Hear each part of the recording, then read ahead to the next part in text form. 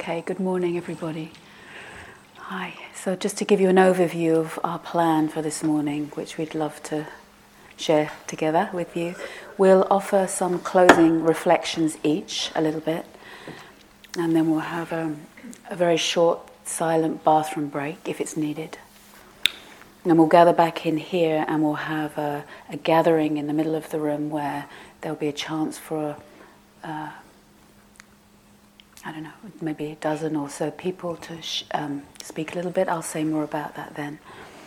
And then we will end with a final ceremony that we like to do together every year here as a way of closing. So that's the shape. Okay. Good. Yeah.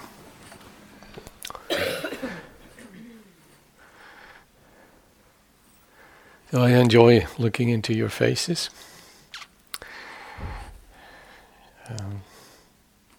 I have my usual end of retreat feelings. They are a little avuncular. Could you please explain that?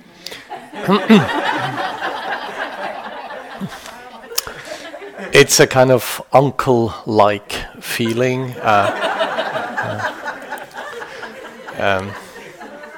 Not in a bad way. It's kind of I'm thinking, oh, these people, they have to go home now, and have we said everything that needed to be said? Have we prepared all the the Dharma sandwiches properly? It's kind of, I recognize that. So, just how, I guess, yeah, how fond how fond I've become of you. I guess that's the simple truth. Yeah. So,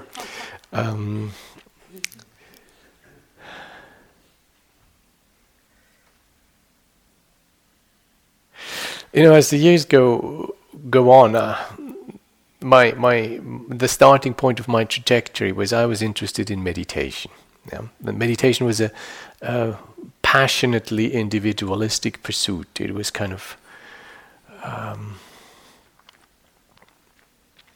me sitting on a cushion and understanding the world, or getting the world straight, or getting me straight, or it was kind of a sort of rather heroic, slightly testosterone charged, me against the universe sort of approach. Yeah, sort of, I very much come from a slightly existentialist Hemingway number. Yeah, so kind of old man and the sea kind of thing. And I'm taking the counsel of the years as graciously as I can, and one of the effects of this was that basically the relational dimension has become bigger and bigger and bigger. The value of Brahmaviharas has become bigger and bigger and bigger. And strangely, this is also has informed my reading. So when I read these old, archaically sounding texts, I keep seeing more and more pointers to the relational aspect of it in there. So I see the relational aspect of meditation practice, the relational aspect of having, entering and engaging with one's own experience. So one of the key concepts in there is the concept of friendship, and there are many layers of friendship. On a very obvious level, the whole notion of community, of the Buddha was an intensely communally preoccupied. He said, okay, don't talk too much, there is empty spaces, there is trees, sit under the trees, meditate, don't spend your time prattling about. Okay, that's one thing he said, but then you turn the page and he says, and after the meditation was over, the monks and the nuns gathered and spoke for the rest of the night about their practice. Yeah. So you realize there's deeply relational dimension to this. While he found some fault with the family ideal of Brahminical society, he actually created alternative families. He created what I don't know how to say in English. In German, it's called Wahlverwandtschaft, which means relationship by choice, or being related by choice. There's a famous novel of Goethe with that title, and somebody may know how it is translated. I don't. So we choose relationship, and Sangha is a kind of the quintessential example of friendship that is a chosen one.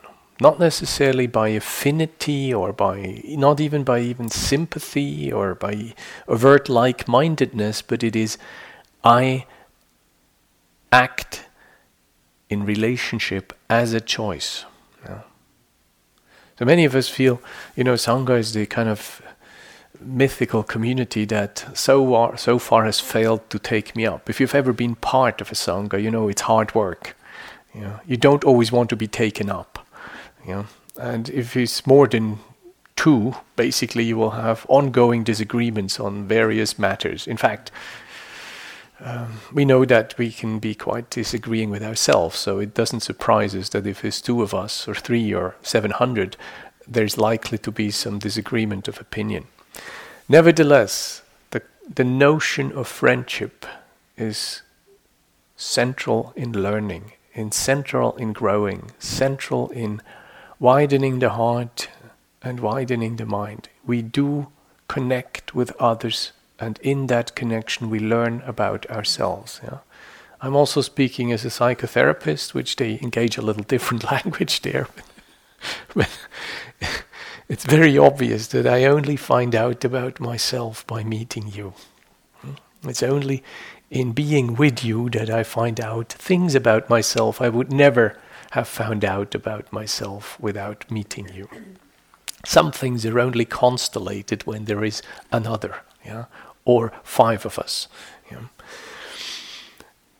So let us translate that a little more. This notion of noble friendship, kalyana mitata, or precious friendship is another translation, comes up in many, many different contexts. One context is an interesting list, totally obscure list, the 7 conditions that lead to the arising of the Eightfold Path. As you know, the Eightfold Path is the Buddhist answer to just about everything. So it's the therapy part of Buddhist teaching. It's the 4th of the noble tasks. It's basically what we're supposed to be doing. When you want to have one big answer, what helps, then it's always the Eightfold Path, or better maybe the 8-track path. It's not a sequence, it's more parallel. So this is the big path, is this 8 dimensions of practical stuff, which we're not going to go into right now. So the arising of the Eightfold Path is fostered by 2 major conditions. One of them is wise investigation, of which insight meditation practice is a quintessential part. So turning in appropriate ways to one's own experience and beginning to investigate one's own experience is one of the great factors that bring about the Eightfold Path. Early Buddhism is particularly rich in encouragement how to sift through one experience, how to fathom one's own processes, how to investigate, examine, hold. There's countless words in Pali for the deepening into. I like the word fathoming. This is kind of standing at the bow of a ship, dropping a weight to find how much water you have under your keel. That's the old idea. You plumb the depths, quite literally. And this type of attitude towards one's own experience in an appropriate form of attention is what liberates you from the things that create suffering. Now, I find that one of the most empowering statements. I don't need to take refuge into a god. I don't need to propitiate divinities. I don't need to get the right magic spells. I don't need to find the right techniques, but I can turn with appropriate attention to investigate the dynamic of this heart, this mind, this body, and the processes arising therein. And within those dynamics, I find the key to freedom, to awakening, to growing up in a big way. I find that one of the most empowering spiritual statements. And the other quality, no surprise, the other quality that leads to the arising of the Eightfold Path is friendship. It's the cultivation of friendship. That begins with meeting people who share my aspiration. That begins with connecting on a maybe deeper level to connect with one's own inner friend. Let me psychologize that a bit. One notion of that friend is what I have internalized from meeting friends in my life and been internalizing this kind of relationship in my heart. So when I take refuge, I also take refuge not just to the Buddha, I'm actually taking refuge to my inner friend. I remind myself of my inner friend. This is a particularly great friend. I'm glad he's figured out a few things I don't have to do. I can tag along. We're all sort of in the slipstream of the Buddha in my books. Some of his virtues still resound through the ages, and I'm very, very grateful that I can tag along basically 2.5 millennia afterwards. I'm grateful I don't have to figure the pieces out. He has figured out, and I only can translate some of them, and I try to do my best to do this. So friendship has become precious to me. Now there are some interesting statements made about friendship. One of them is qualities of a friend. So let me tell you a few of the qualities of a good friend. So one of these qualities is a good friend is somebody who inspires love, and affection. Pia is the word, somebody who inspires affection in me. Somebody who inspires respect in me. A good friend is somebody who inspires the wish for emulation of his or her qualities. So a good friend is somebody whom I wish to emulate in his or her qualities. A good friend is somebody who is capable of listening. Now, you realize how precious this is, because there's something happening when we move into a space of deep listening.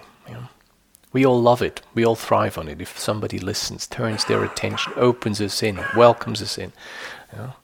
Discernment, depth, welcoming, all qualities of wisdom and metta. A good friend is somebody who is capable of giving counsel. Notice the sequence: first listening, then giving counsel. Okay, this is not always the case. Some counsel is almost in substitute of trying to listen. We all know that too well. So a good friend is somebody who is capable and willing to engage in deep subjects. Somebody who is interested in deep stuff. It's nice. In Thailand you have terms for friends. So there's some friends are friends for eating. This is the Pyön Kin. You have many Pyön Kin. You have many friends for eating. Generally, when you have enough to eat, you quickly have friends. In a culture which, instead of saying hello, how are you, says hello, have you eaten already? You quickly have friends for eating. So Pyön Kin, we generally have enough. And then there's the friends who are there for dying. Those are the Pyön Dai. And it is understood that you have many Pyön Kin and you have few Pyön Dai. So I think there's an interesting distinction there. Not many people whom you may be feeling affectionate towards are necessarily the friends whom you will hold deep topics, deep subjects dear in your life. And finally, a friend is somebody who has your interests at heart. In other words, he or she helps you to not waste time, not waste attention, not waste money, not waste resources. So somebody who looks out that you're doing what it takes for you to get the best possible version of yourself. It's kind of like he holds you dear, and he holds dear what he senses or she senses you carry in yourself. I think that's an interesting little list. So love, respect, emulation, deep listening, able to give counsel, able to be interested in deep subjects, and somebody who looks out that you don't squander your capacities, that you don't waste your talents. There's a tiny little text buried in the Samyutta in the group of discourses on the topic of mindfulness, establishing mindfulness. Samyutta Nikaya, the text is called Sedakan. It tells the story of two acrobats. These are clearly people of low caste in the description, and we have to imagine basically a grown-up man who is referred to by the younger acrobat, who is a girl. Probably, I would say it's a preteen girl by what we make out from the text. She had to be rescued. Some of the commentators tried to turn her into a boy, but she then was rescued by some more straight people, and she is actually a girl. Some of the Burmese commentators tried to turn her into a boy. She's a girl. She has the unflattering name of Frying Pan.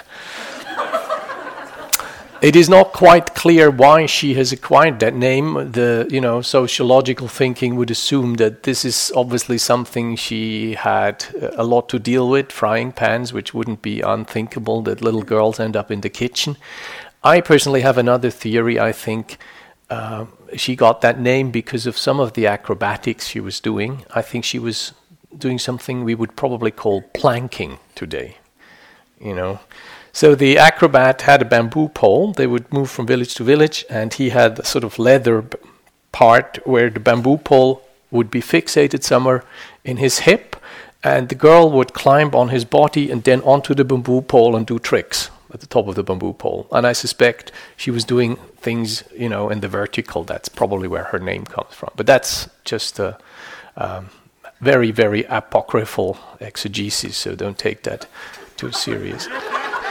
So anyway, the girl and the master, as he is referred to by the girl, go there, and he gives her an exhortation and says, when we do our tricks, let's make sure that we're safe. The way to be safe is I take care of you, you take care of me, and so both are taken care of. We'll do our tricks, we'll get some money, and we'll be safe. That's plausible enough. And then the girl says, no, master, this is not how it works. And she says, I take care of myself, you take care of yourself, and in this way both of us are taken care of. We'll get some money after having done the tricks and we'll be safe. So this is a narrative that the Buddha tells to his monks. So this is a framed narrative. He tells that story to the monks, and then he sides with the girl. It's unusual that the girl disagrees with her patriarchal boss, basically. And it seems even more unlikely that the Buddha sides with the girl and says, in this case, the girl is completely right. She, you take care of yourself, and then you take care, and he takes care of himself, and in this case, both of them are taken care of. And then, after having stated that, he adds a dialectical twist and says, but by taking care of oneself, one takes care of others. And by taking care of others, one takes care of oneself. And how does one take care?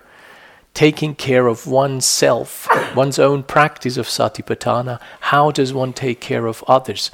And then he says, first, one takes care of others by taking care of one's own practice by following after. The word is asevana. So by giving careful application, by cultivation, and by frequent practice.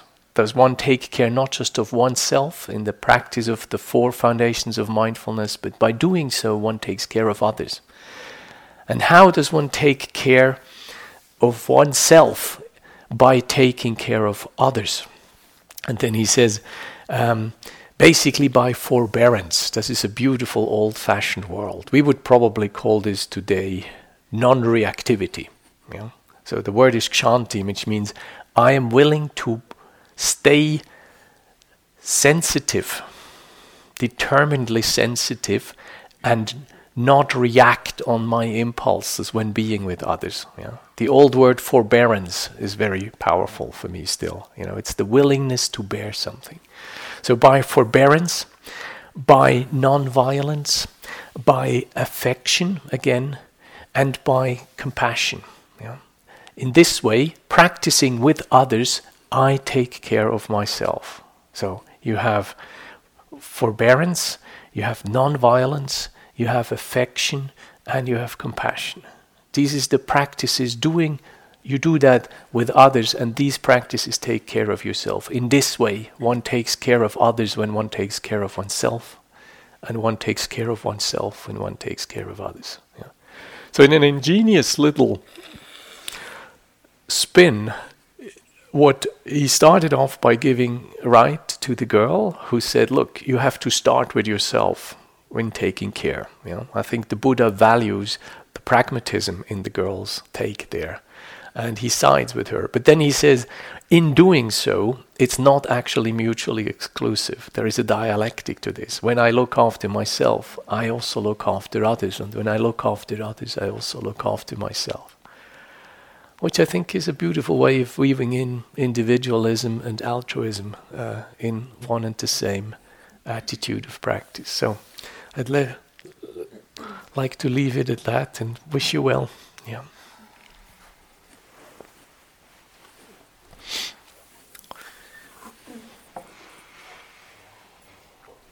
Yanai, can I have some water, please? Thank you.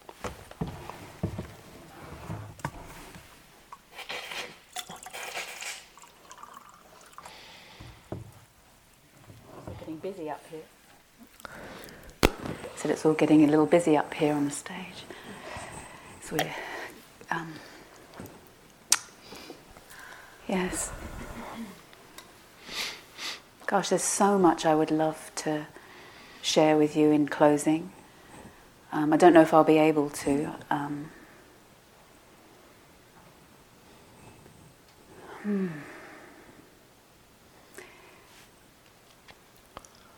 When Akincano said avuncular, he was feeling avuncularly towards you, us. I wasn't joking. I only found out what that meant about 2 years ago. But I know now what it means.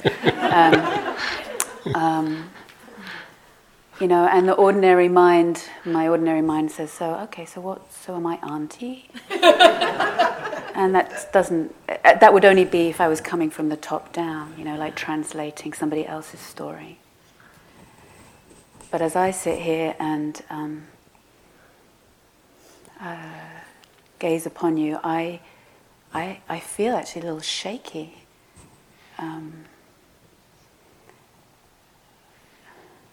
I don't know all what it is, but there's sometimes for me in leaving a retreat, there's as part of the teaching team, there's been a certain degree of holding and caring, and that starts to unravel now. So there's a kind of releasing or unbinding, not in any sense of being unwilling to take that shape, but there's a kind of loosening, and there's a kind of a sort of shakiness happening. I think it also happened as Akincano talked about friends that we could die with, or friends to eat with and friends to die with, and just being reminded of loved ones and close ones, and where I'm in those relationships of the friends who I eat with, and where I'm in those relationships of the friends I may be called to die with. And that's part of this too. That non-fixedness of my place. Like I can't just put myself in a package and present something. Really our offering and our impact in the world is as we take our seat with exactly what's here, right? And I think part of this it's a little bit kind of cool and cold inside. There's a lot of warmth also, but there's a kind of chilly part that's kind of melting slowly. I think like that bucket last night. Did you see that melting fast? That one. Did you see that? Isn't that incredible? Thank you for participating. I try not to bring the comparing mind, but that was the best fire and the best bucket so far that we've had over the years as we've tried that. Yanai's nailed it. Yeah. There's a kind of this looking out of not that I have the answers, but I have some perspectives of where do we go, where do you go from here, and what's needed, what do we need together on so many levels. And, you know, in the light of so much that our world gives us that is beautiful and incredible, and so much that the world shows to us that is calling for care and calling for responses that we may not have found before. So I think part of it is this also. Do you have to go, Marcia? I'm so sorry.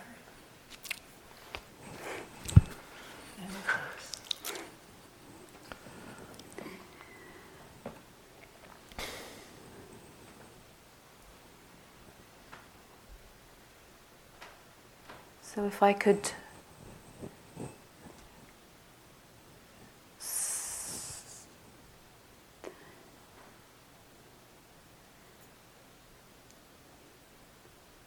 I think maybe to take Akincano's point of this caring for self and caring for other, and where and how far that extends.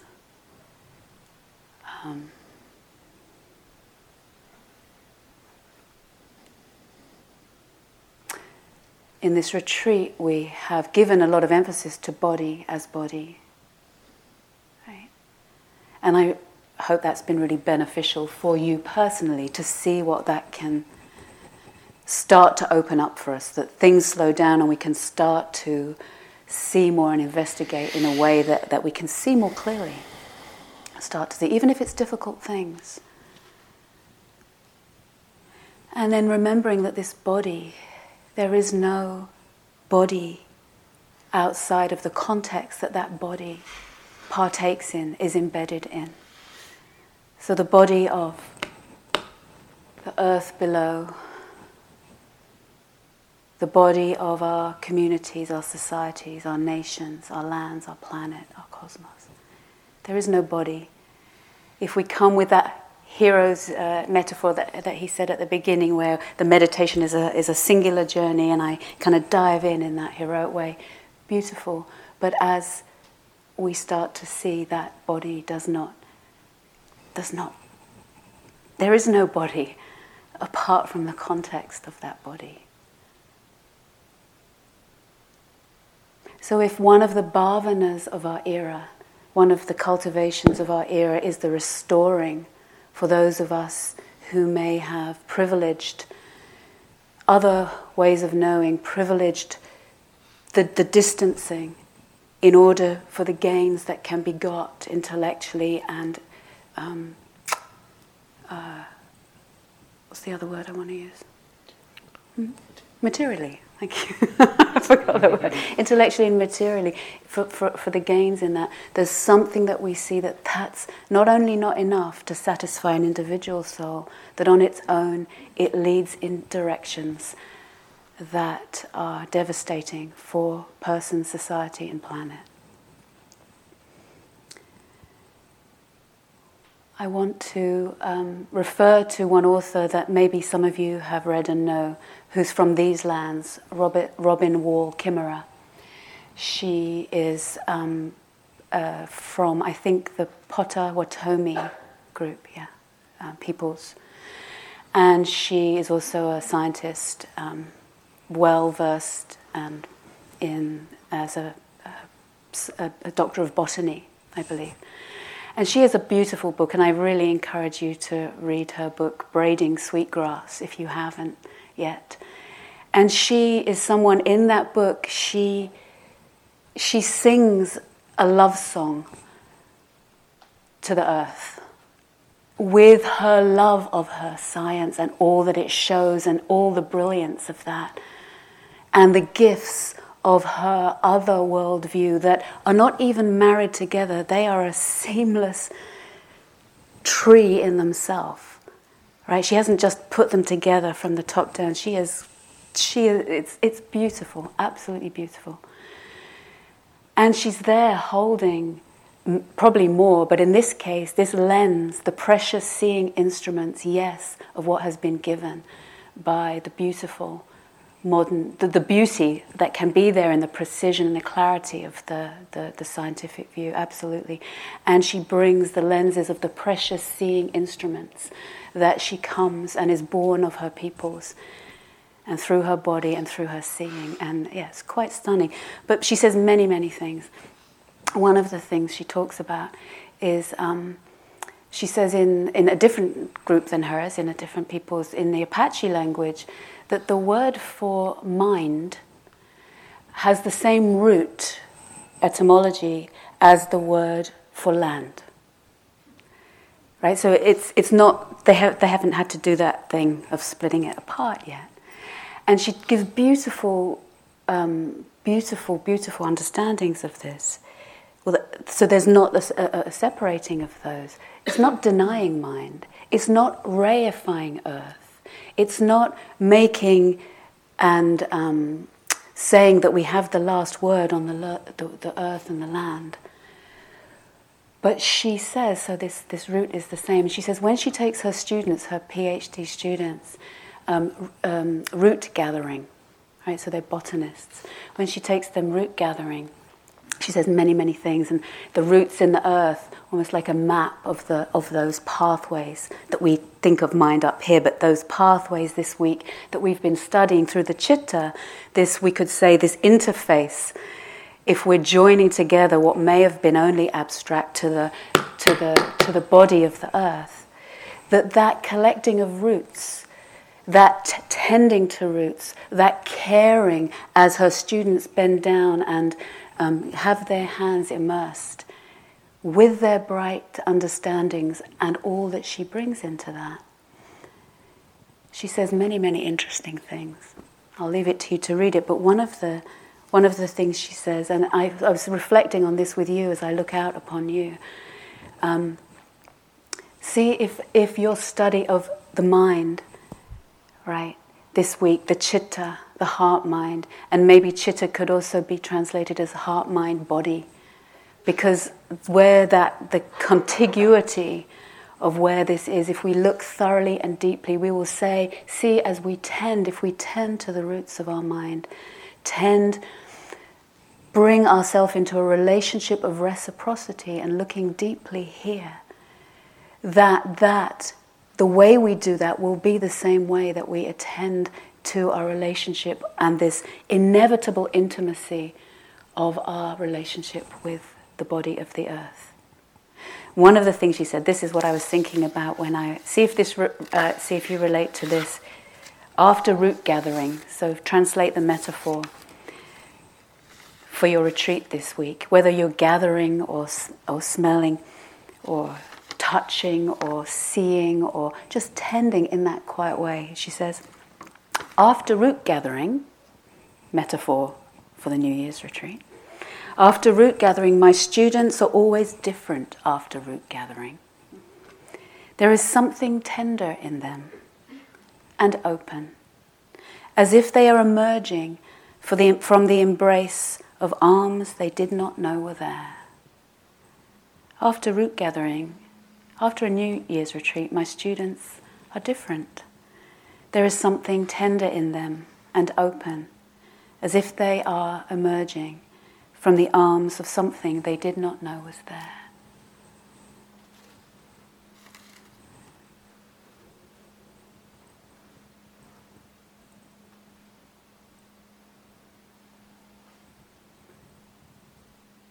Unless we find a way to enter into a reciprocal relationship with our body, with our mind, with matter,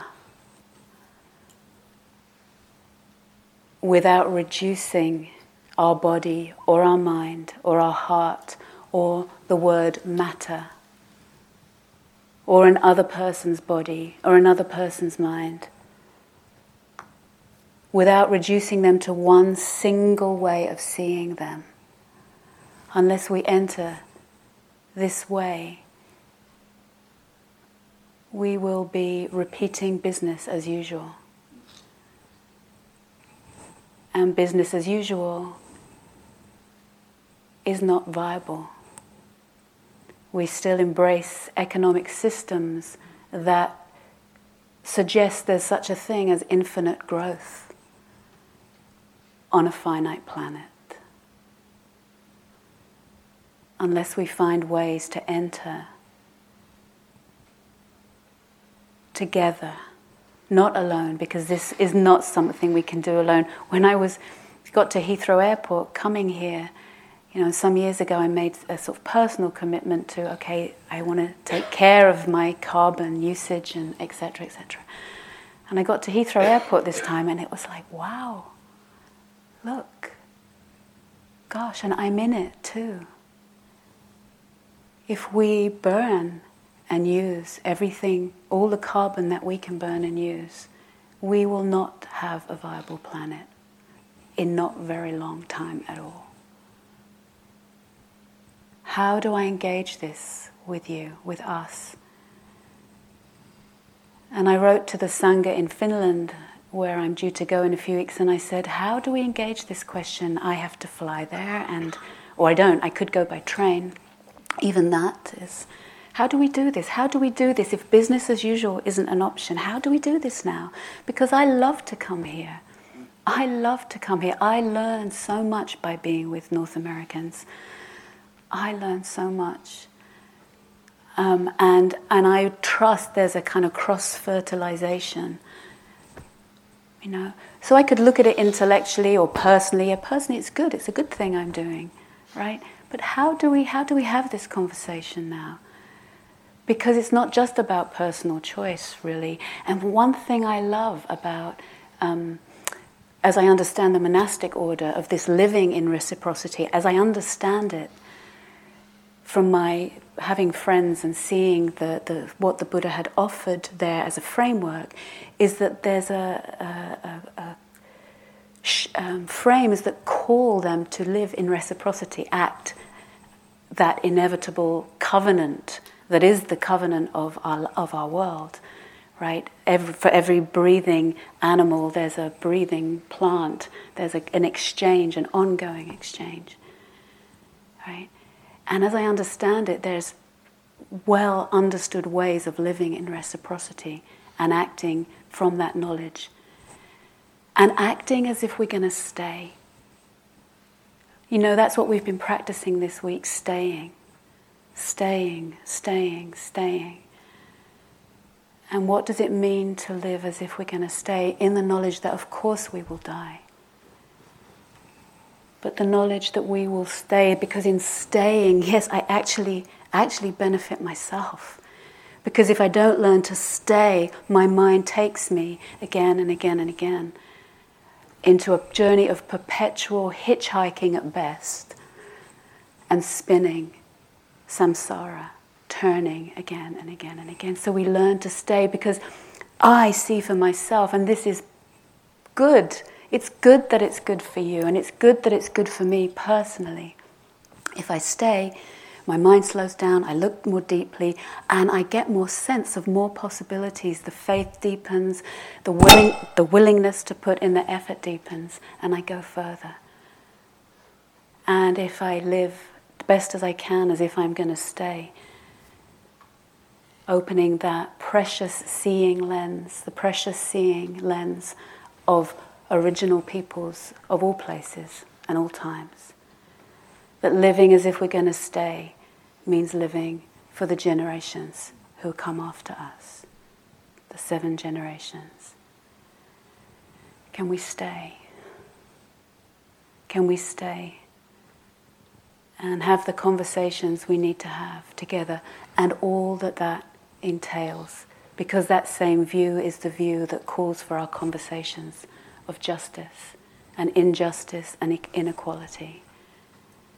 When I see the other body, when I see the land as something for me to use, then I've lost what my ancestors knew in the hard-won journey from calling someone a soul to becoming a self, to at times we are seen as not even selves, but as consumers.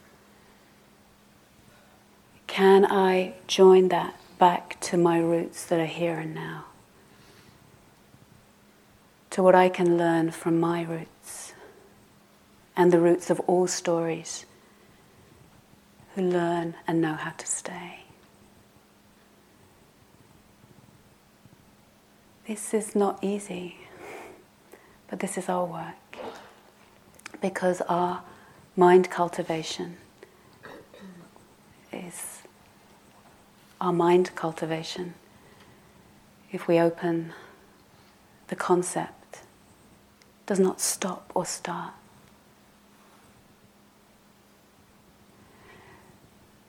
So these are friends that I don't just eat with.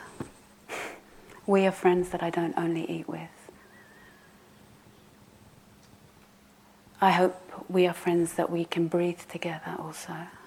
And right now, please breathe from the earth up, because none of us has to do this alone. That's the other story that belongs to the old story. Oh, blimey, I have to fix this now. Shit. Drop your weight into the earth. Breathe out and let the earth breathe up through you. And in honor of everything that has made you you, all the gifts you have inherited, the blind spots, the pains, the strengths, the nobility, the aspiration, the willingness to stay, all that your ancestors knew.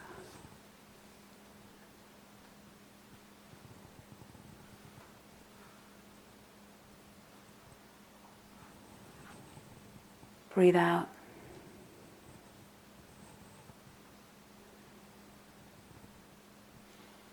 Let's be friends that we can breathe with, we can speak with, we can go forward together with.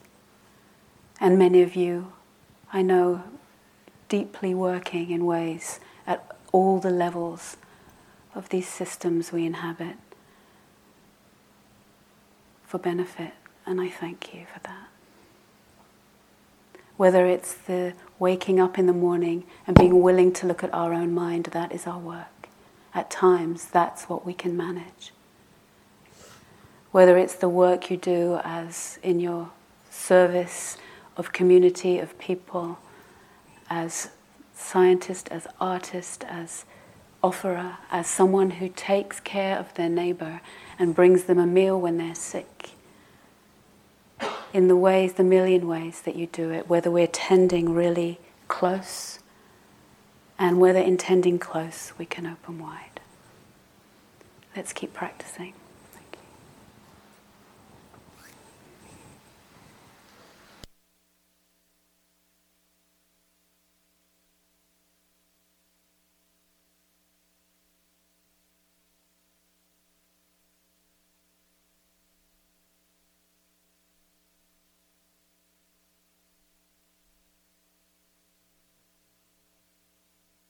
Well, actually more than just a moment. If you need to, there is an intention, and we're just running a little in a different time frame, shall we say. But if you need to adjust your body in any way at this moment, take a moment to do that, and just let there be some ease, so far as is possible.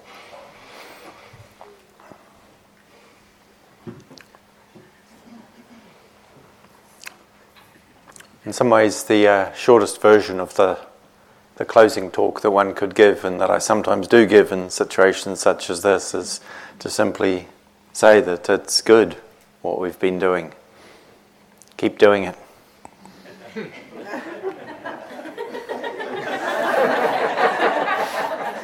And everything else is... and sometimes I do manage to stop there. But also I tend to want to articulate a little bit more of actually what that means, as we have been hearing already.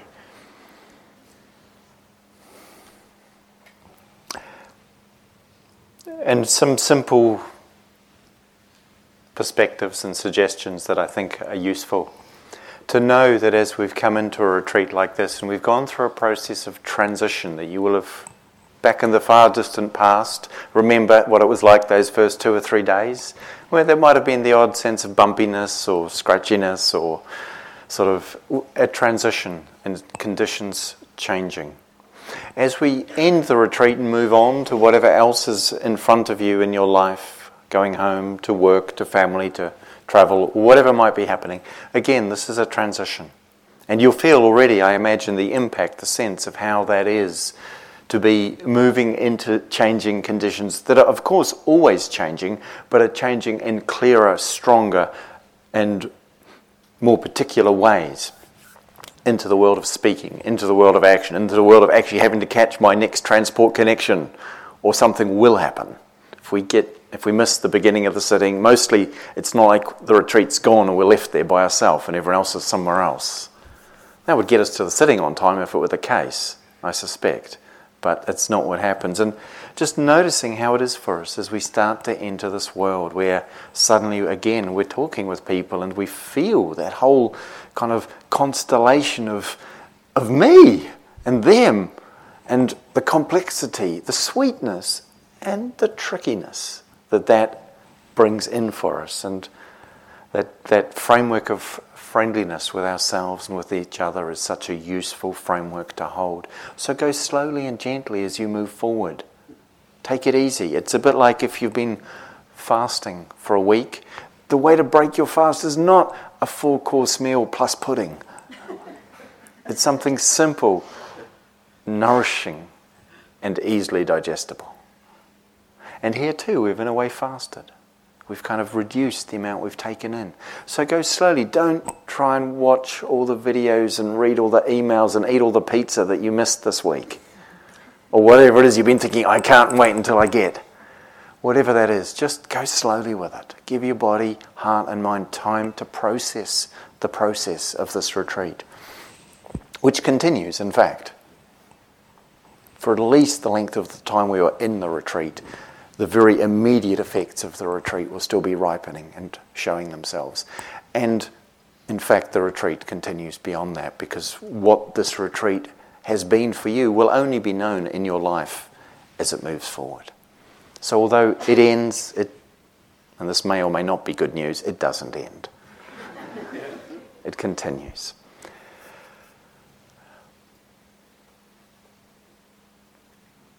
Stop. Pause, find space for yourself to take care of yourself as you go forward. As we've made space here for ourselves to come on retreat and to be close to our experience, it's such an essential and important thing to remember, understand and commit to, I would say. Find space where you don't fill it up with useful, beautiful, wonderful, helpful things, all of which are great to have in one's life, and all of which can also become more than as sustainable, digestible, and actually wise. The ability to stop and say, I can't do it all for everyone, all the time. I need to make space. I need to stop. I need to maybe sit also quietly with friends who like to do the same, to find support for practice, and to recognize the value of absence, where space or non-activity isn't a lack, it's actually a something. In my diary, I regularly have to put things in where I say, there's nothing here and it's full. You get that? It's nothing here and it's full. Because otherwise, some really good, nice, enjoyable thing will get in there and something else is lost. That's a discipline and a challenge for most of us in the world that we live in, that is constantly encouraging, inviting, cajoling us to do more, consume more, be more active in so many ways that aren't necessarily what most deeply fulfill us. It requires a degree of courage to live in a way authentically with one's own truth. And when we find that courage in ourselves, you will find there are many other people who are seeking to live in this way too. And it's so important to understand, to not look out into the world and just see what the news media tends to report, which is often distressing, depressing, horrific, tragic, or just endeavouring to be sort of general entertainment to distract us from all the other stuff. There is actually so much nobility, there is actually so much courage, there is actually so much dedication and commitment and wisdom and skill in the human community in our world. And to seek out, be part of, give support to all of that. There's a certain humility in understanding that what is needing attention that is of concern in the world, in ourselves, we are not separate from this. And I am always struck and enjoy to relate the memory of a story, as someone told me, of an overpass in London where the traffic grinds to a halt every day for what probably feels like hours for the people who commute and are stuck there going almost nowhere for a long time. And it says on the overpass, this graffiti says, "You are not in a traffic jam. You are the traffic jam." And I think something delightful about the place in which we can see, oh yes, we are part of what is created here. In being deeply touched by the movement and the power that's now become known and recognized as me too. A sense of actually standing up, and people, in the most case, of course, women, but also beings of other genders, expressing a sense of acknowledgement of some form of harm and structural systemic behaviour that is profoundly unwell and needs to be addressed. In this case, of course, in terms of abusive behaviour, sexually abusive behaviour specifically, the Me Too movement, and that sense of where we can support and give support to communities and individuals who need to speak their truth and be heard and be respected, in informing us collectively of what has been happening and is happening in our world, where it's not easy to hear, but we are all diminished by not listening and harmed by not responding to what we need to hear. So I'm deeply touched by this and the movements and the calls for justice in relationship to, in terms of issues of race, of sexuality, of gender, of religious communities and cultures and ethnicities and nationalities and so many different realms and areas of human experience where this needs attention. And there's a part for me that's always important to stop, and that's why I confused the hashtag. Of course, the hashtag we all know, Me Too.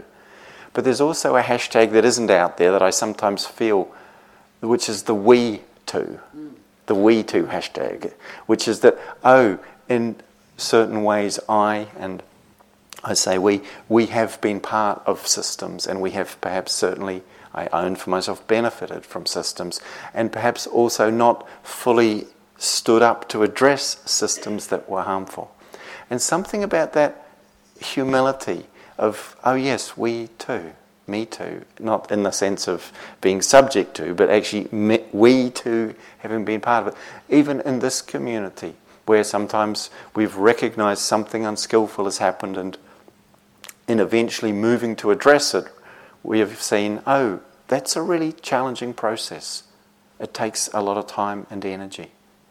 But when we allow ourselves to hear, not through blame and judgment, but a sense of mutual responsibility, that we all are part of the situation.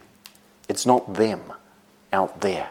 Although in specifics, of course, it is, and it's important to be able to see that, to recognise where there may be a victim of something that is needing to be addressed directly and firmly. But at another level, even at a species level, we can see, okay, we too have been part of something and benefited from something that other species have not benefited so well from. And that calls forth, it seems to me, a sense of of courageous response and a sense of, what do I want to dedicate my life to here? What do I want to look back at the end of my life and say, that's what I gave. That's what I offered my life to. Because as much as there's something just deeply uncomfortable and perturbing about owning our we too-ness in the situation, we are the traffic jam. We are the traffic jam. And we're in the traffic jam. And some people are driving really large vehicles and others are on bicycles in the traffic jam. There is a difference. And we are the traffic jam. That in that owning of that we-ness, and they're not othering, they're not making the problem out there and splitting it off, judging, blaming, and closing the heart, that actually an immense power comes forth into the human field that can address, can recognize and can address what needs to be addressed. And it's so important, as I said, to listen and to hear what comes forth that is changing radically and remarkably in wholesome and beneficial ways in our culture and our community. Not to be complacent about that or just, oh, that's good, because there's room for more, actually plenty more. But one piece I wanted to share in that regard, which I find myself still touched, and I have to confess a little pride with regard to, because it's something from New Zealand, where I come from, sort of come from there anyway. I've been away from there now longer than I lived there. I wasn't born there, but in New Zealand a couple of years ago... Come from there, hello? I do come from there too, it's true. In New Zealand in the last 30 years there's been a concerted effort to honour the treaty that was formed between the native people, the Māori, Aboriginal inhabitants of New Zealand, and the British colonial settlers who came in the mid-19th century, not that long ago, in the 1850s. It was the treaty that was formed. It was mostly, as in these matters, disregarded by the colonial powers, but in the last 30 years has been slowly more and more regarded in a transfer of resources, assets and various things to the indigenous people of New Zealand, the Māori. And really not just assets, but actually honouring and including their culture. So it's actually become a symbol of social status in New Zealand now to actually be able to speak the language, or some of it, and to understand the cultural significance of circumstances and ways of engaging.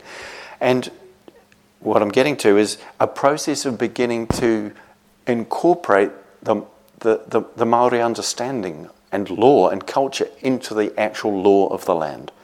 So for some years, anything official can happen in the Māori language, and the officials have to go and find translators, not the person who comes and speaks Māori, which is kind of lovely, it seems to me. Getting to the piece I wanted to say, it's in this, that in the context of the Māori understanding of the relationship to land and the relationship to people, it's described as, and it's in relationship to, in this case, a river, where the statement is, and the understanding is, I am the river, and the river is me. And this particular river, of which this was said by the community tribe, the iwi, we would say, the Whanganui River, has been given legal person status in New Zealand.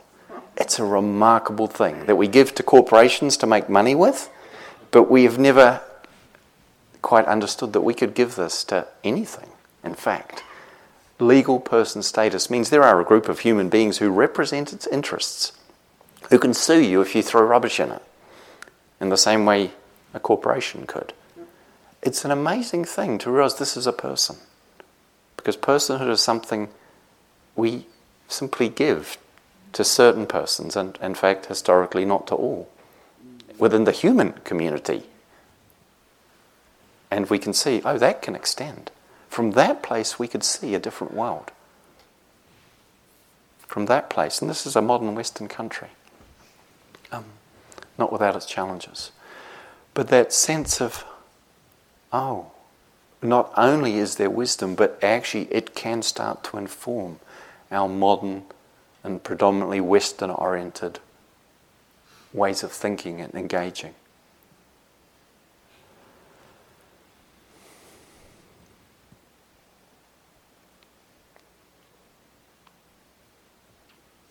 And it seems to me that in the Buddha's vision and his teaching and his mission in the service of all beings, that we cannot circumscribe that vision in terms of what we have called human beings or even animals, but in fact the very fabric of life is full of beings, we could say. And that the fruition, the fulfillment and the direction of the Buddha's teaching is to the well-being, the freedom of all of life. And that the orientation and the alignment of this practice and this teaching is towards that. It requires that we take care of ourselves and that we take care of whatever it is that we can take care of. And that we really listen deeply, without some idea of what that should look like, but equally without any idea of what that may not or should not look like. To not place upon ourselves something which is beyond us, but in order to take away from us what is possible for us. Again, to quote, I believe, and I don't have the quote downloading accurately right now, so I won't try, but there's a beautiful quote I think you may know, again from Martin Luther King, where he speaks about the fact that we are afraid not of our smallness, but of our greatness.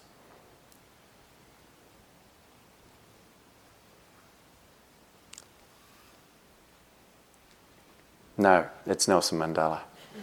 Sorry. I knew something wasn't quite tracking down right. Nelson Mandela, bless him. May he bless you. Thank you. Yeah. I was recently reflecting on his time in the prison in Robben Island and the remarkable spirit of courage and wisdom that he found in his long retreat. More than just a retreat, of course, a hard time, but something of it that he made use of, to make use of our time for regeneration, for nourishment, in the service of the greatest vision that we could imagine, for the well-being of life. Seek out friends, look for what supports you, spend time in the natural world or amongst musicians or creative people or those who like poetry or literature or really detailed, precise and wonderful maps. All of that. They're good people. There's so many good, kind people in this world. And invite them with you to also live what is most true and most important. And to find your way together, find our way together forward from here. There is no other place to go, and there is nothing else to do. Just this.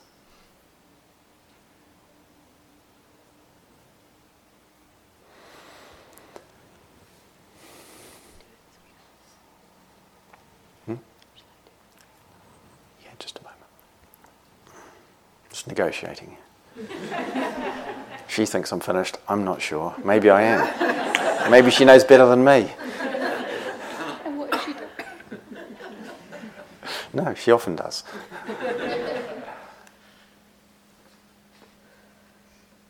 I will have a little more to say later. Thank you.